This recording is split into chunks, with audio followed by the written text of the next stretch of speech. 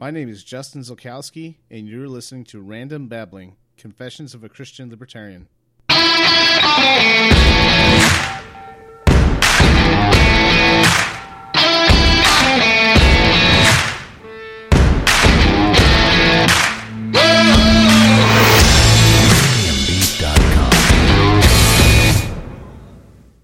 know that I didn't have an episode last week. I had to take care of some administrative stuff, but I'm back. For now. Today I do not have a specific topic like I usually do, but I'd like to share with you an opportunity I had last week. I attended the 8th Annual Southern California Conference of Libertarian Parties. I got to meet some people from the area, got to eat some lunch, and listen to some great speakers. I'd like to share with you some of the things that I took away from that day. Getting involved with any passion takes sacrifice, especially politics. Then you throw in being a third-party affiliate, then you really have some sacrifice because you're expected to lose. The first speaker was Robert Imhoff Dusharm, who was the volunteer coordinator for the Gary Johnson campaign in Northern California.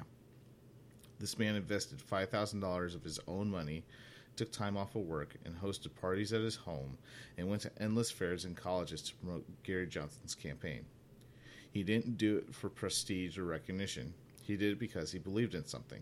He believed in the libertarian message and wanted to get Johnson's name out there. He realizes not everyone can do what he did. Actually, most people could not do what he did. But if we really believe in something, we need to make sacrifices in order to get others involved. Another big topic was California's Proposition 14, which passed in June of 2010. For those of you not familiar with this, it gives funny rules to elections regarding offices lower than governor here in California. Now, the primary is open. People can vote on whoever they want, regardless of political affiliation. The catch is that the top two, regardless of party, make it to the November election. For example, in 2016, California voted between two Democrats for Senate. This poses a big problem for the Libertarian Party here in California. The main speaker on this issue was Ted Brown. He is a recruiter in the local area to get libertarians to run for office. He said it was easier before Prop 14 because a libertarian candidate would usually run uncontested during the primary and would move on to the general. Now he has to be more strategic and looks for uncontested areas and has libertarians run in those elections. He had a few candidates he recruited to speak as well. But it just shows how one-sided the state has become. We really do not have a choice because now third parties and write-in candidates don't even have a showing. California is a one-party state, and that needs to be challenged, and I think the best way is to repeal Prop 14. Throughout the night, I kept looking at the table to my left because there was a high-profile person sitting there in the corner sipping beer the whole night. I thought I recognized him, and when they introduced him, I was right. It was the Libertarian chairperson, Nicholas Swarrock. His message on party growth was great. He shared an illustration of a lobster growing out of its shell. He is in pain and has to hide under a rock and sheds his old one while he grows a new one.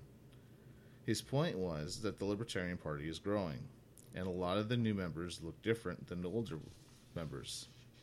They have different opinions on certain issues, but that doesn't make them any less libertarian. One statement he made was, "We are not under a big tent, but an open sky." This means that we have no limits. As long as someone believes in individual liberty, there is room in the Libertarian Party for them. I really like this because I do not agree with the Libertarian Party's platform 100%, but I do believe in individual liberty. No one should be told what to do unless they are hurting others. And it is nice to be part of a party that believes that. Just because I am pro-life doesn't mean I don't belong here. I'm just as libertarian as a guy who's been a party member since the 70s. One speaker, and I am embarrassed to say I forgot his name, stated that the conference was intended those of more of an activist mindset. He stated that all who attended that day are not activists and don't have to ask if they are. I find this interesting because when I hear that word, I think of popular people in history like Martin Luther King. But the more I think of it, the more I realize that everyone who gets involved, even in the slightest level, is still an activist. They may not be like a Cesar Chavez with a bullhorn, but they are getting involved. They are doing something. I find that to be very encouraging. The biggest thing I am reminded is love. A big part of promoting individual liberty is love for others. In Mark 12:31, Jesus states, "You shall love your neighbor as yourself." Then we must ask, who is my neighbor? Jesus answers this in Luke 10 with the parable of the Good Samaritan. The reason why Jesus uses a Samaritan in his story is because members of his Jewish audience would have hated a Samaritan, yet he is their neighbor. So, we are to love people even if they are different from us.